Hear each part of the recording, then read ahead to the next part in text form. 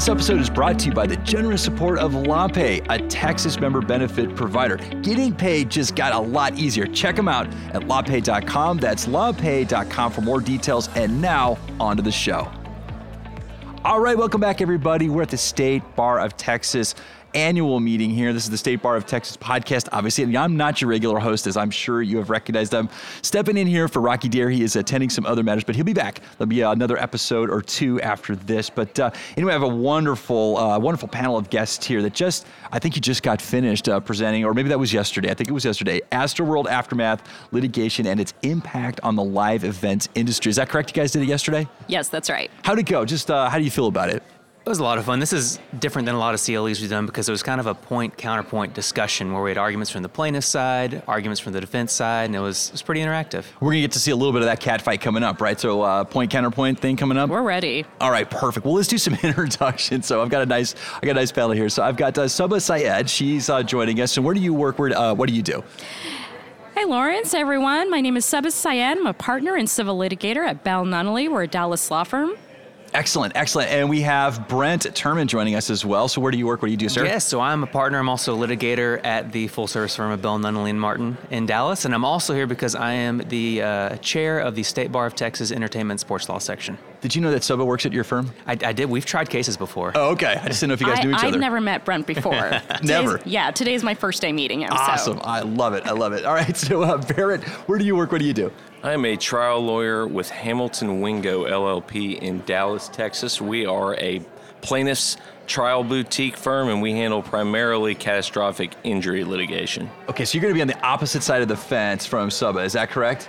Yes, sir. The right side. Absolutely. Okay. I beg to differ. We'll see about that.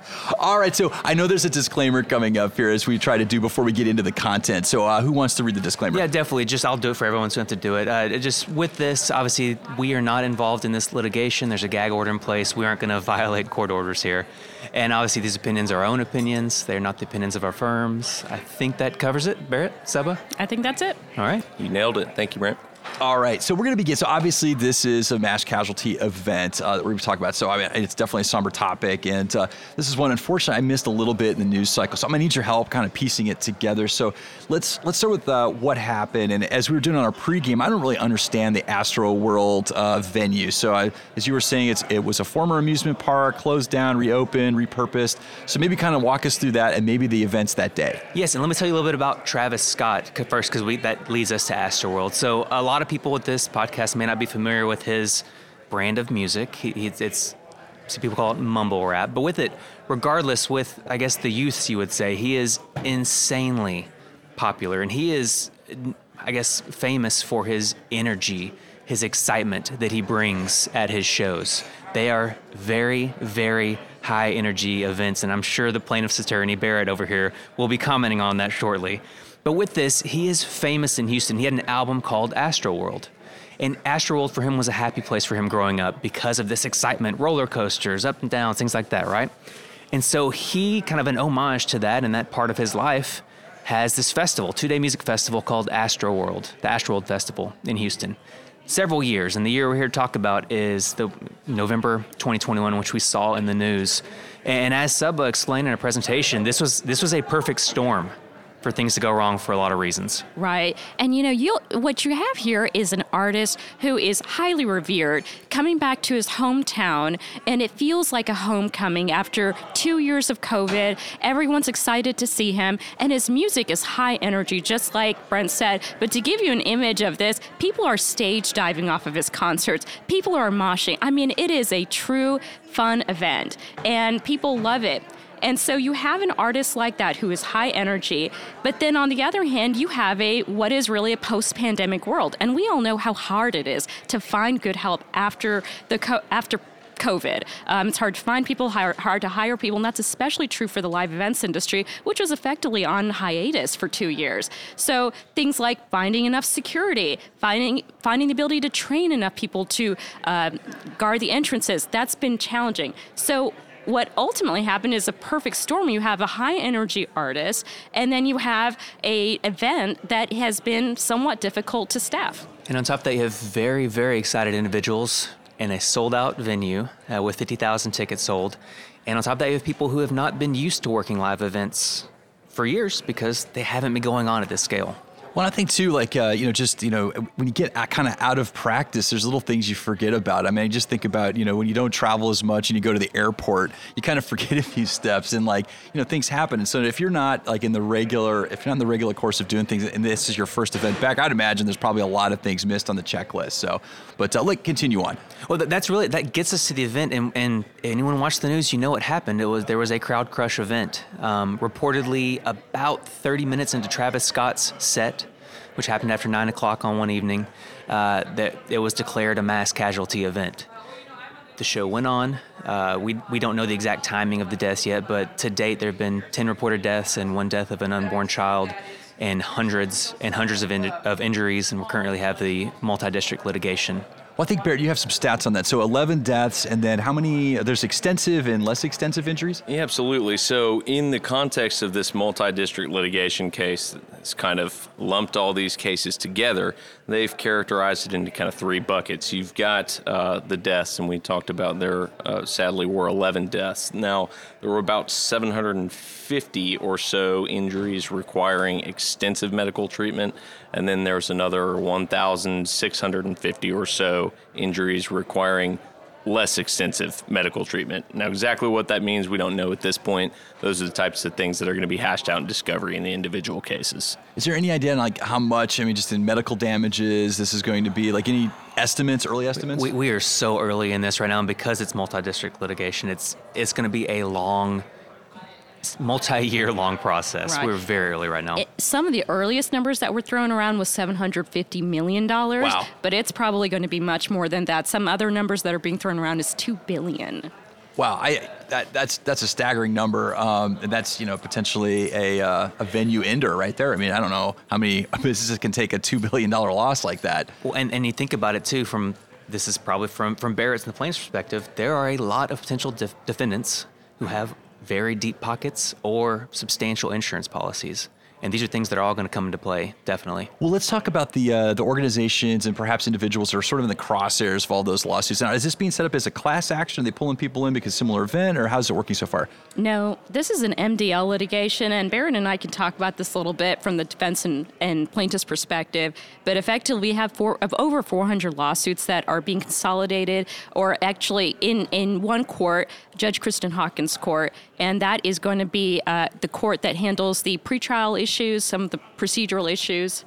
Yeah, absolutely. So they are individual lawsuits, involving individual people who were there, perhaps the surviving family members of folks that passed away. The purpose of that MDL is to kind of create some efficiency so that they don't have to do a corporate representative depot of, Apple or Live Nation, whoever it is, 400 separate times. And so the common legal issues, discovery issues, a lot of that is going to be handled in the MDL court. Okay, so kind of getting back to the defendants that could be possibly in the crosshairs of this litigation, and we're obviously the venue. So I guess the ownership of the venue, right? Whatever that is I guess it's a closed amusement park that got reopened for limited purpose. And really, if you see the pictures in the presentation, it's a large parking lot, right, at a venue, and then the stage is built in, it's massive. But there are so many defendants, we can't name them all today. Obviously, the first one, Travis Scott, right? Travis Scott's the guy on stage.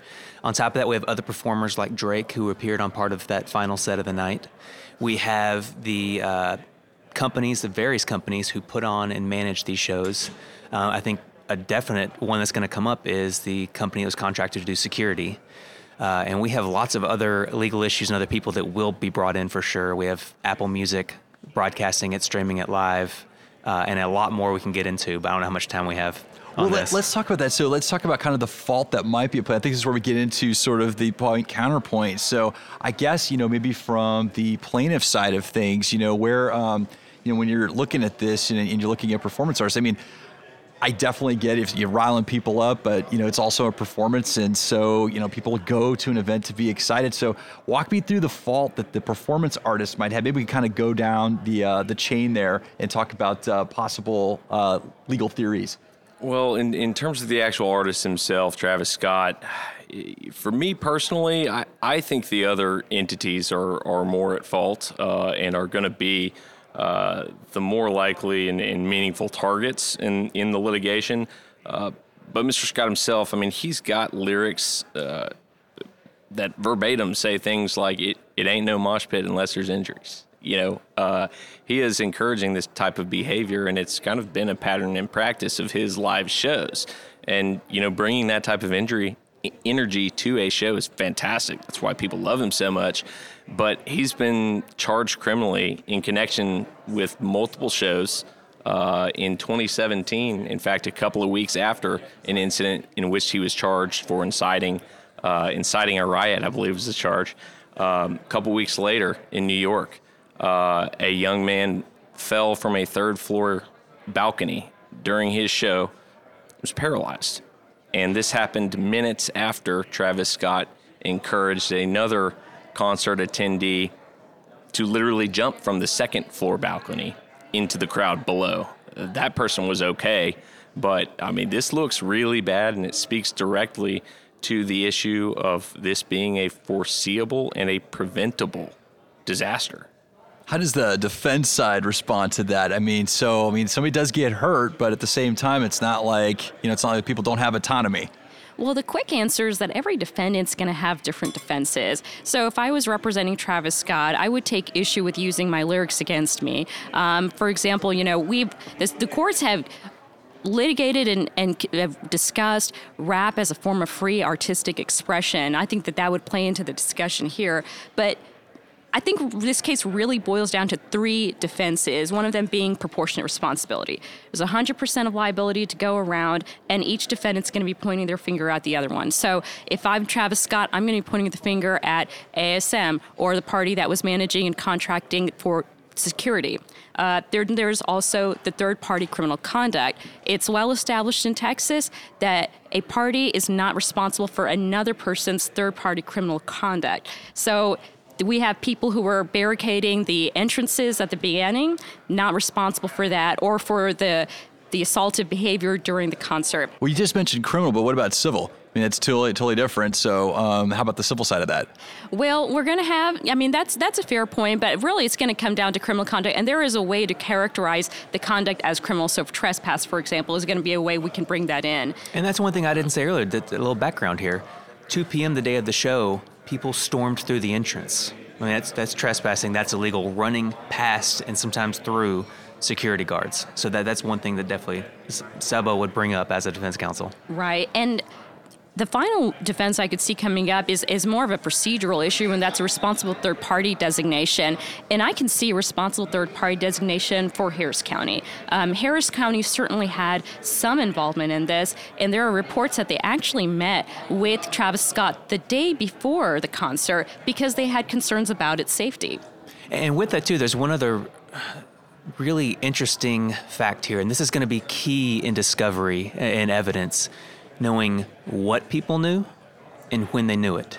And this is secondhand, thirdhand. I'm not sure this has been officially stated, but it's been, I guess, speculated today that Houston PD knew approximately halfway through Travis Scott's set this was a mass casualty event. Someone, this is again, secondhand, thirdhand, I wasn't there, decided that if we shut down the show now, it is going to be a guaranteed riot and things will be worse than what happens if we let the show go forward. In the spirit of equity, I'm going to loop Barrett back in because there are two of you on this side of it. So I'm going to loop him back in just for a brief reply there. Wow. There's a lot there, but particularly I want to just maintain a laser focus on the fact that this was preventable and this was foreseeable. This was a massive event. They were charging attendees $300 for a base level ticket. There were more expensive tickets than that, and we're talking about 50,000 ticketed attendees. Now, yes, there were some folks jumping over barricades and pushing people around. Those things are going to happen. But as an organizer, as a producer, as a promoter of one of these events, you have to plan for that. And we're going to hear through the course of this litigation from some experts, and we've heard from one already that I've read. He's been quoted in a few articles. His name's Paul Wertheimer, and he actually consults on this. He's got a firm called Crowd Management Strategies, and he says when you don't plan for the worst, it will happen. And he studies these events and says it's the same recurring theme over and over again, and it's been happening for decades. And that is crowd surge, crowd rush, crowd collapse, death. And the sad thing is it gets a lot of news when it happens, but then nothing changes. And it will happen again until some of these companies are held accountable and they make sure that they put in the right investment into making these safe events for the attendees. Bear's making a pretty good argument here for the standard of care that's due, and these are licensees after all with the ticket holders. So I'll give you guys one more reply. Then I want to move on to how this changes venues, because and I'm drawing sort of a correlation here to the Champagne Towers down in Florida. When those went down, they'd sent shockwaves across HOAs across the country. And so people reacting, and I know the building I was living in, they were updating their insurance policies immediately after that. So I want to transition to that, but I want to give you guys the final word there just to respond on that standard of care. Well, yeah, one thing I think standard of care is going to be important because it's a legal issue for every defendant, and each defendant is involved to a different capacity, right? They're going to have different standards of care of what they're expected to do. But one thing I have to say before we move on is plaintiff's attorney is going to have a lot of bad things to say about defendants. Strategically, when you represent a defendant, you can use what he says about other defendants to your advantage, right? There's 100% to go around. You want to make sure you vigorously advocate for your client and make sure you have the smallest percentage on you. To the extent there's sometimes business considerations could make that difficult to do in the client's interest. But those are things to think about going forward. And to follow up on the standard of care, experts are going to be so important by both plaintiffs and defendants in setting that standard of care. And I think that if we do see changes in the live events industry, it's going to be through the expert testimony. Harris County has decided not to do an independent investigation into this event. So the expert testimony that comes out in this case is really going to be critical in changing how we conduct live events in the future.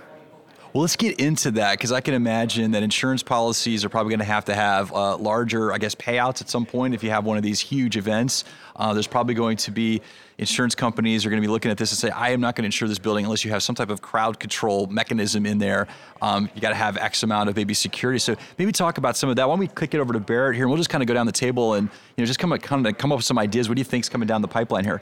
I think there's a possibility, certainly for special event insurance, having higher underwriting requirements in terms of what does your crowd management and safety plan look like, how many security staff per attendees are you going to have, and what types of inspections are going to be done on the front end. I mean, one interesting issue that we've seen in studying this event is there were actually security staff that quit the day of because they got there and saw that the conditions were so bad they didn't want to be involved in it. And so I think those types of planning issues on the front end, they're just going to be enforced a lot more heavily moving forward. And so one thing I thought was really interesting. So in my first career, I was in television film production. I worked for ESPN College Football for years. And if any of you have been to a big high-profile college football game, you see there's this person on the field called the Red Hat. And most of the time it's a guy, but he's got a red hat on, and he's got his arm up in the air when we're on commercial break. Everyone knows to look to him. They look to him to know when they can't play and when they can. Now, that doesn't fix everything, right? But ideas like that, because think about Travis Scott. He's up on stage. You cannot hold him accountable for knowing what's going on throughout that entire crowd of people. So things we can put in place to have clear communication are things I'm definitely looking forward to seeing. And one more change that I would anticipate for the live events industry, or just something to look out for if you're a vendor in the live events industry, is to take a look at your contracts and see what the insurance policy and insurance provisions look like. So if you have an insurance policy that excludes penalty damages, then that could be a concern, because what we have here is claims of negligence, but also gross negligence. So you don't want to be on the hook for gross negligence, punitive damages, especially if you're a company with deep pockets. The other issue to look at is your indemnification provisions. So indemnification is kind of the way you pass the buck on liability. Who's really responsible for the wrongful conduct? Taking a look at that and making sure you're not on the hook for someone else's wrongful conduct is going to be important. When we saw a little bit, and I'm going to cross the chasm over from the civil side back to the criminal side, but we saw this a little bit in Florida. After the civil unrest of 2020, they started passing some legislation that would hold people that rioted more accountable, at least from a criminal level. Do you foresee that in Texas happening, and maybe people seeing this event, this mass casualty event, say, hey, you know what, when you have these outdoor venues and it gets beyond a certain number, maybe we need to pass some legislation to kind of control the crowds from a criminal point of view, or not so much one over? I'm a little skeptical about that. Particularly in Texas, we care a lot about individual rights, and certainly we've been going to concerts for as long as I can remember, and I've certainly been in a mosh pit before and been pushed around and pushed a little bit myself. You in law school? You've been in a mosh pit? Is this going out publicly? No, but what I'm saying is, I don't think that they're going to criminalize a reasonable participation in like the physical aspect of being in a mosh pit at a concert. I mean, first off, I don't know how you would enforce it. Are they going to bring police in and arrest everybody that bumps into somebody at a concert? No, I don't think so. And I don't think anyone's arguing for that either, because we don't want to take away the heart and soul of the live performance industry. We want this to be an enjoyable outlet for folks. And, with Travis Scott, you had a bunch of young people going to see their hero, one of their heroes, and we want them to be able to engage with them on a meaningful level, and there is a physical aspect to it. I just don't think that it will be or should be criminalized, at least as I see it right now. We're going to have to leave it there because we're definitely out of time, but I want to open the floor for you all to leave some contact information for our listeners who want to follow up, learn a little bit more. And since you were so kind to come out and present, I want to leave with some contact information. Hey, everybody. This is Sabah Syed. Would you like me to leave my email address? Whatever you're comfortable with. Yeah, my email address is ssyed@belnunnally. That's BELLNUNNALLY.com. And Brent Turman. I am bturman@belnunnally.com. Don't need to spell it again, but come find me on LinkedIn. All right, sounds good. And Barrett?